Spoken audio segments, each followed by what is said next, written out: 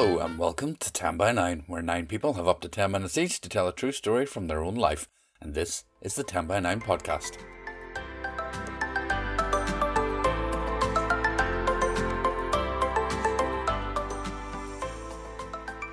I'm Paul Doran, and 10 years ago in 2011, Padraig Ó Tuama and I started 10 by 9 in the Black Box in Belfast, and we love it. We've been on Zoom since the start of the pandemic, and we'll be staying there until it's safe to return to the Black Box, but we will return. You can find all our events and all the things you need to know about us and more at our website, 10by9.com. Now, there are 3 stories in this podcast for you. First up is Gerald Mabin, who told this recently at our tea-themed evening. Every picture in our house had water in it, possibly a rushing mountain river, but usually the sea. The only exception was one picture Dad brought back from a trip to Eastern Europe. It depicted a soldier from a local legend holding a cup to the mouth of another, a gravely wounded soldier. I didn't pay much attention to that picture. Maybe I should have. My favourite picture was the big picture with the 3 tall ships in the Great Tea Race of 1866. Their sails full, the bows ploughing through heavy ocean waves coming towards me, laden with tea from China. One clipper looming huge and close, another not far behind, and a third just a light on the horizon. That was the picture above the fireplace in the living room, the one I looked at the most. Every childhood family holiday was spent by the sea somewhere in Ireland. Camping in our enormous tent, 6 of us plus a large Alsatian Labrador. Several of my childhood summers were spent at Carn in County Wexford. Fishing with Dad, playing in the sand, falling in love with Jerry the donkey, for whom I, who was generally slow to spend my pocket money, would happily part with a whole 10 pence for a ride.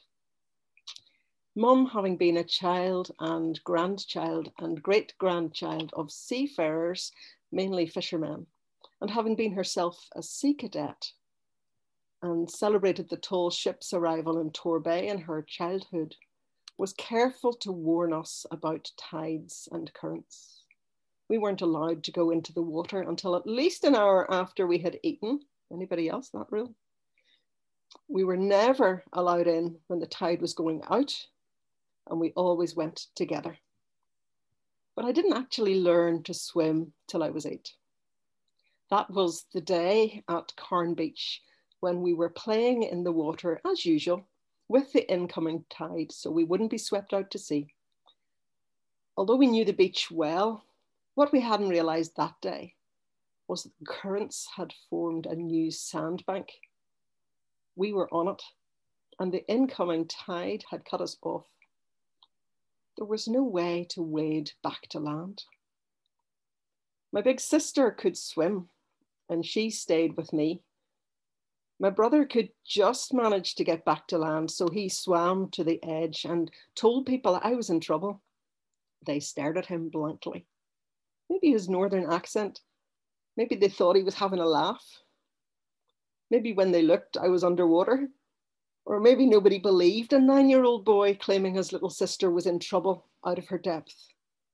Maybe they just couldn't imagine anything beyond the lovely sandcastles they were building in the sunshine. Such a beautiful day. Surely there was nothing to fear. Meanwhile, I, edging off my sandbank through deepening waters, turned my face towards the shore. I calmly decided that it wasn't all that far, and it probably wasn't all that deep. And I could kind of walk or bounce or pop up for a breath every step or two. And seeing no other alternative, off I set, walking, bouncing, till I was well out of my depth. And I realised this wasn't quite working out, but I was taking one step at a time. I remember a magical moment when my foot found a big conical stone, and it allowed me a moment to breathe. And I can still feel its slimy surface against my toes and soles as I slowly slid underwater again, surrounded by a beautiful blueness, the light above me, and a little fluffy piece of red seaweed floating by. strangely peaceful. But apparently I still needed to breathe, and I realised I knew how to float on my back. That's how far I had got with my swimming lessons. So I decided to float on my back so I could get some air. Perhaps my sister was telling me to, I don't remember. My feet and tummy floated up to the surface. And then I started to windmill my arms around, both together, like a sort of backwards butterfly stroke.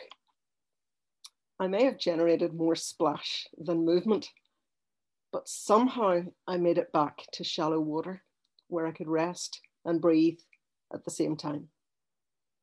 And throw up, my sister says. I don't remember. She brought a man with a moustache. I remember that. Who knows why? He lifted me up and carried me to our tent at the campsite. And I never thought, till I was writing this down, to wonder what my parents were doing and why they weren't supervising us on the beach that day. Those were days of trust and youthful confidence. What I do remember is sitting on a parent's knee.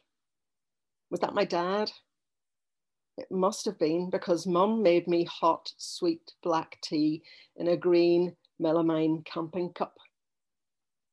I remember it still, too hot to drink, then blowing on it, inhaling its steam, breathing, waiting for it to cool, relishing the sweetness, and setting me up for a long, long sleep, right through the night, and the whole of the next day and the next night. The following day I got up, vaguely realised I had missed a day somehow. Had my breakfast, which of course included another lovely cup of tea. And despite the disguised anxiety of my mother, I blithely insisted I was returning to the beach and the sea to play with my siblings. Perfect tea casts out fear, apparently. Thanks so much, Cheryl. And indeed, what were your parents up to while you were at the beach? We've a raft of events coming up in the coming weeks, so check out our events page on the website. There are plenty of opportunities for you to tell your story. And if you're more a visual person, you can see Cheryl telling her story on our YouTube channel, along with almost all the stories from our Zoom era and some other bits and pieces, including a winter warmer soup recipe from Padraig, bizarrely. Now, back to warmer climes and August, when Jim Livingstone told this story. It seems such a long time ago. The theme was home from home. When our 4 children were little, our holidays were spent in our home from home, a caravan. For 10 years, we toured around Ireland, Britain, and best of all, France. The French had the best campsites by far. Playgrounds for the children, swimming pools for all the family, clean and well-landscaped sites, and often bars and bistros for the mums and dads. Our caravan slept 6 and was quite modern. It even had a toilet and a shower.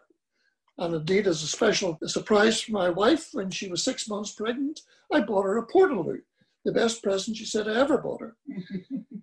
It was our home from home. Indeed, when I surveyed its contents, each time that we left Belfast, I often wondered if anything was left in the Belfast house. Toys, bicycles, books, dolls, teddies, suitcases, pots, pans, waterproofs, all piled high inside the caravan, just as untidily as it would be in the house in Belfast. We have wonderful memories of those 10 years, the beautiful places we visited, the people we met, the gorgeous variety of food sampled, and the wonderful wine we grew to adore. Of course, our trips were never dull or free from drama.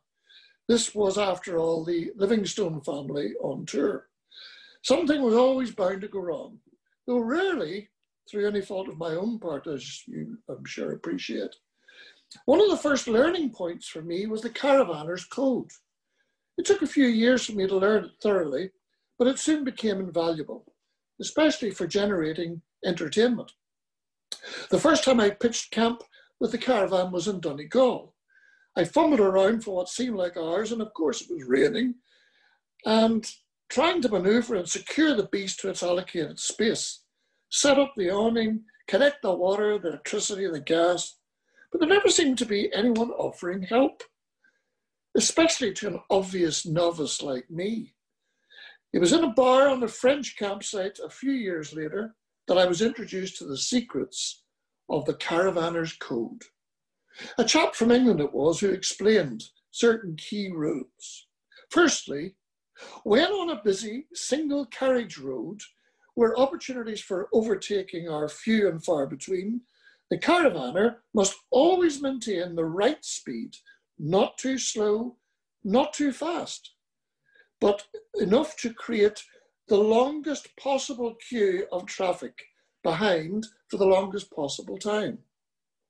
A record of such achievements is kept in a little book and only shared over drinks with fellow caravanners later on with much laughter and pride. The second rule is equally important.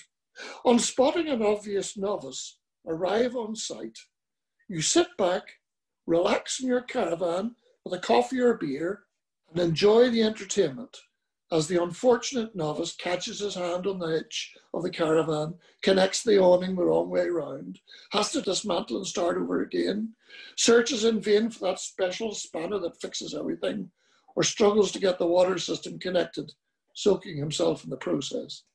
Just when this unfortunate is nearly over his nightmare, then you jump up and run across to offer assistance. This will always be deeply welcomed, even though there's actually nothing left to do. And you can then be guaranteed help when you need it later, perhaps pushing their caravan across muddy ground. One year in Donegal, I applied the code to the full. We had been there a few days in glorious weather, i.e. it only rained every other day, when a Volkswagen van pulled up beside us. I was having my coffee and reading the paper and was amazed to see 5 adults and 5 children literally fall out of the small van. Then I watched in amazement as the 2 men in the group unloaded large canvas bags and poles, and while the 3 ladies and 5 children marched up to the camp shop, the 2 guys started to erect awnings on either side of the van. I could hear them grunting and groaning in their efforts. In accordance with the code, of course, I waited and just in time went out to offer help.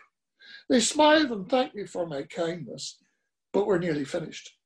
I remarked to my wife that they spent an hour setting up. I compared it to our caravan, which could usually be sorted in 20 minutes. Single-handedly, I pronounced proudly. That evening, after eating, we sat down to play Monopoly. We had so many board games in the caravan, there was usually a major row after tea as to what game was to be played that night. Interestingly, we never played board games in our Belfast home, but in our caravan with no television, it was the main entertainment for evenings. And of course, being Livingstones, the game was played with loud enthusiasm. Everyone argued with everyone else, but it was never rancorous, just good-natured shouting. And eventually, when I had won, which was the only determinant, we would all fall into bed around midnight. The next morning after breakfast, I was enjoying my second cup of coffee. Oh my God, Paula, will you look at that? Those ones next door are leaving already. For the next hour, I watched in horror as they dismantled the awning and packed away everything into the van. And to think they'll probably do the same again in a few hours on another site. Aren't you glad we've got our caravan and not that sort of carry-on? Paula lifted her head from her book and mumbled, "Yes, love." One of the men climbed into the driver's seat of the van and started the engine. "There they go, the poor sods," I said as I waved bye-bye. Put, put, put, put, put went the Volkswagen up the hill towards the exit. I expected the rest would climb aboard soon. Then, dumbfounded, I watched as the van turned onto the grass to another pitch, stopped, and the other man joined the driver, and they began erecting the 2 awnings once again either side of the van. Paula and I looked at each other, both of us blushing. Oh, Jesus, they moved because of us. Drama never seemed to be far away from us in our home from home, wherever we went. On a caravan site in the Loire Valley in France, I had spent a very pleasurable few days researching our next stop on our grand tour. We tried every year to cover a different region of France. I was attracted to the Vendée region in the southwest, and had picked up a few sites near a town called Hurtan. It was 250 miles away, so it meant a 6-hour drive in hot weather, a major challenge, especially keeping the kids entertained that long in the car. The journey was uneventful, and by the time we were a few miles from Hurtan, I turned and noticed that Paul and the kids were all fast asleep. What I would call perfect driving conditions. I knew we must be close to the site, but not having a sat-nav in those days, I had to rely on my map reading skills. Then I saw a gaily decorated sign by the roadside. As we drew close, I could see the name was Le Panoramique, not our site, which I had rung ahead the night before and reserved a place. I then just caught a glimpse of some words below the site name. As it flashed by, it said, Eau Naturelle. I was perplexed. I had never seen that before. I wondered what it might mean. Then I saw another sign approaching. This was La Majestique. As I got closer again, I saw the words, Eau Naturelle. Now I was really intrigued. 2 more caravan sites passed by, and they too had the words, Eau Naturelle. And then suddenly, while my family slept beside me, I remembered a phrase from a distant French O-level class at school. Jesus Christ, it means naked. For feck's sake, I brought my wife and we girls to a nudist colony. I am dead. The sweat poured down my brow and my armpits. My heart pounded as finally we reached our site, Camping de la Côte d'Argent. I couldn't see all of the sign. It was obscured by a tree. Paul and the girls stirred. I feverishly scanned the reception area and the caravans that were visible. Everybody was wearing clothes. I was saved. I discovered later that I had inadvertently selected from my Michelin guide the only non-nudist campsite in the area. I realized with a sigh how I so nearly could have lost wife, family, and any home from home. Thanks so much, Jim, and what lovely memories of summer.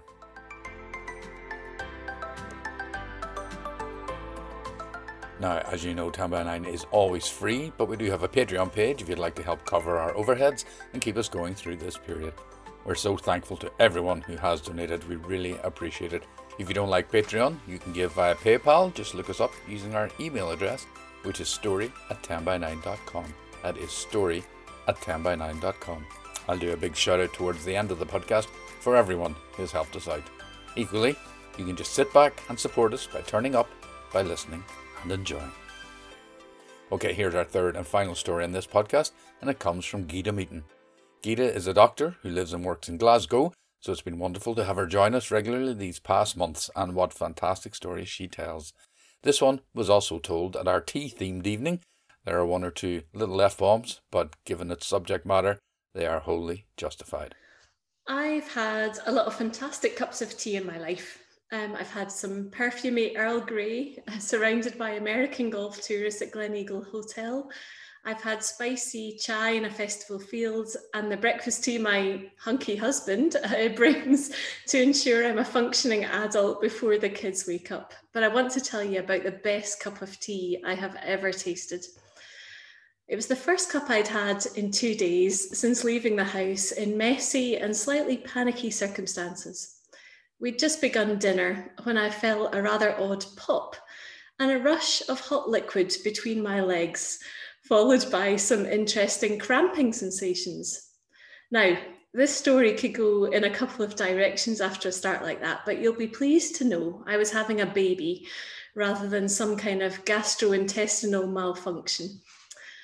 We made our way to the labour ward and buzzed the intercom to be let in. I'd worked in that unit, and hardwired into my memory was the fear I'd felt when alarms started ringing and wild-eyed women were rushed along corridors on wheeled beds into operating theatres, or crash team paediatricians hurled suddenly into quiet rooms. So, much as I'd faithfully attended my birthing classes where they taught us to think of the labour pains as surges, and as much as I trusted the people ready to care for me, I was afraid. I remember seeing pictures of a giant sequoia tree which had survived forest fires, and amongst its light brown rings marking the years were black circles where the flames had scarred the growing wood. If you'd sliced me open like one of those trees, you would have seen the dark circles of terror still in me from the fires of emergency deliveries and tragic losses. The hours slowly passed, every miserable prophecy being fulfilled.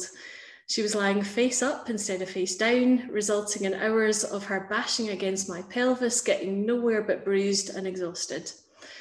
I laboured all night with gas and air, to find I'd got to only 3 of the required 10 centimetres. I begged for an epidural, and as the merciful numbness spread up from my toes, I told the anaesthetist that I loved him, and if I wasn't already married, he'd have been top pick. My uterus continued its powerful work without bothering the rest of my body at all. Andy grew tired of watching me sleep and headed out for snacks. We laughed as he opened up the bag to reveal the haul from his day's shopping trip, which included licorice, all sorts, a Scotch egg and a can of Red Bull. I had another cup of ice chips. Late on day 2, it looked as though progress was being made, so the midwives didn't call the anaesthetist to top up the fading epidural. It can help with the last stages if the mum can feel a wee bit of what's going on when she starts to push. Which is a nice idea, but that meant that I went from pain-free and snoozing to full-on labour in the space of half an hour. No amount of labelling this pain a surge was going to help me now. Eventually, the wee life trying to make her way free was tiring of her ordeal. The heartbeat tray spooling out of the machine attached to my belly was slowing and dipping, and so my old boss, Dr. Stevens, a properly old school consultant in an impeccable white coat, arrived about 10 p.m. He examined me and the wavering black trace and said kindly, "Let's get this baby out now. There are some signs of distress and you've tried your very best, but we need to act immediately." Suddenly, we were an emergency. The black ring in my centre was spreading through my whole self as I nodded and tried to smile professionally and started to cry instead. By now, the pain and the fear were dragging me under the waves and I was drowning.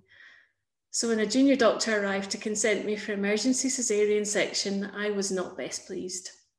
The poor chap did his best to talk me through the risks and complications of surgery while the contraction built, until I grabbed the chewed ballpoint from his hand and yelled, "I've done your fucking job! Give me the fucking form!" I bore more than a passing resemblance to Linda Blair in The Exorcist. As the pain faded, I was horrified at myself, apologising frantically. "I'm so sorry, I'm a nice person. I don't usually swear, honestly. Andy, tell him." The form signed. The power of a theatre porter compelled me through a subterranean corridor, midwives at my side. Andy was left behind to change into a set of scrubs and Crocs from the staff changing room. I stared up at the ceiling light as they wiped my belly with ocean-smelling brown iodine solution, suddenly shaking from cold and adrenaline. The anaesthetist fiddled with the epidural, converting it to stronger numbing in readiness for surgery, and Dr. Stevens started the first incision. Junior doctor opposite him on my left side, midwife over his right shoulder, handing over sterile instruments from the tray. I knew how this went. I'd been the junior on the left, holding the retractor, applying pressure when orders were issued.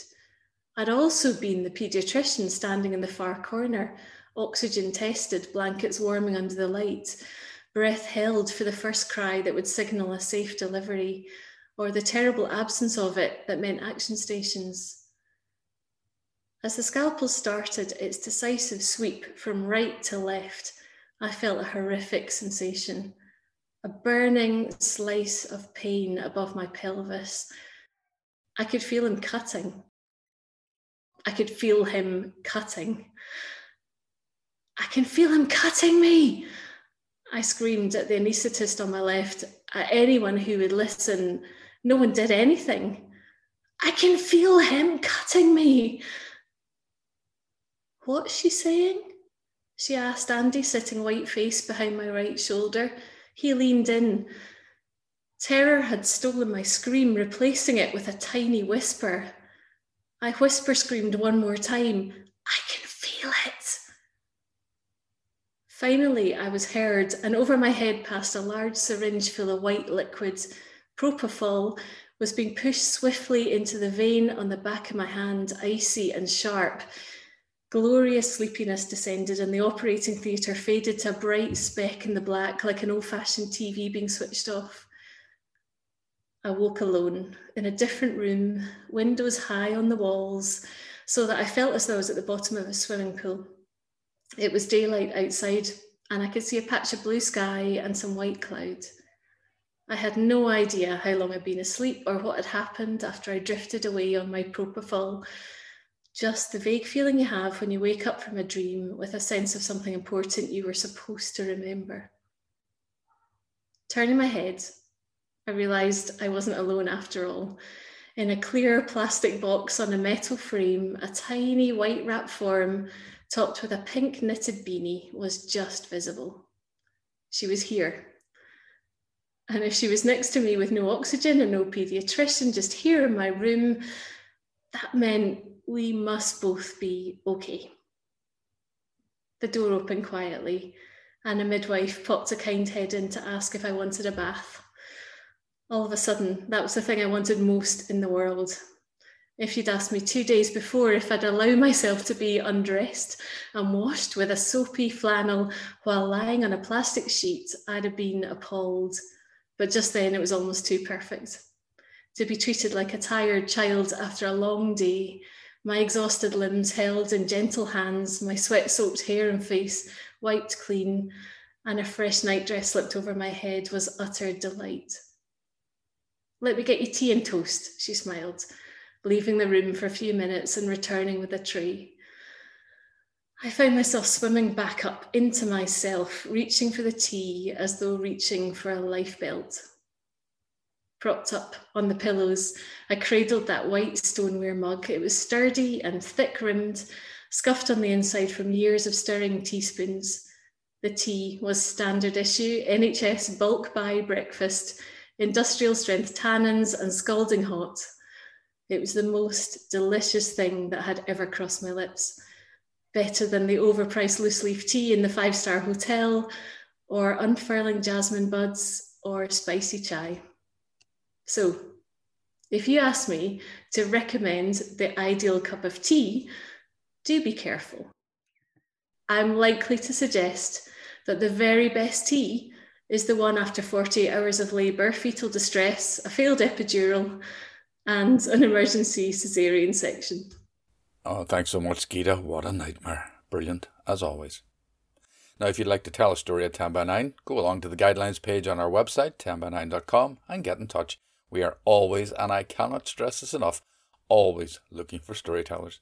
I'm going to ask a small favour. If you enjoy this podcast, could you go to Apple Podcast or Spotify or wherever you get your fix of 10 by 9 and give us a rating and maybe even a short review? We would be so grateful. It helps get us noticed.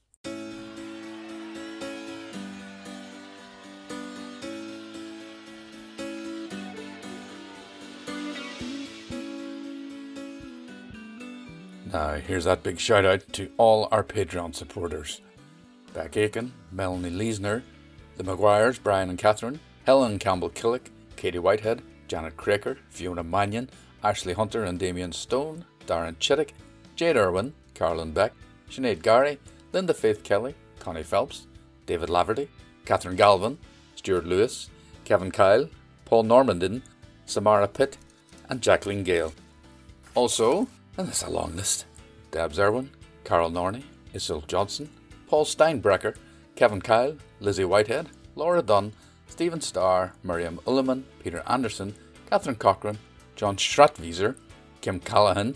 Also, people who've given via PayPal, Carmel Devlin, Carolyn Graham and Eliza McCafferty. We say a massive thank you to all of you. And if by any chance I have left anyone off that list, please let me know. I'd be more than happy to correct it.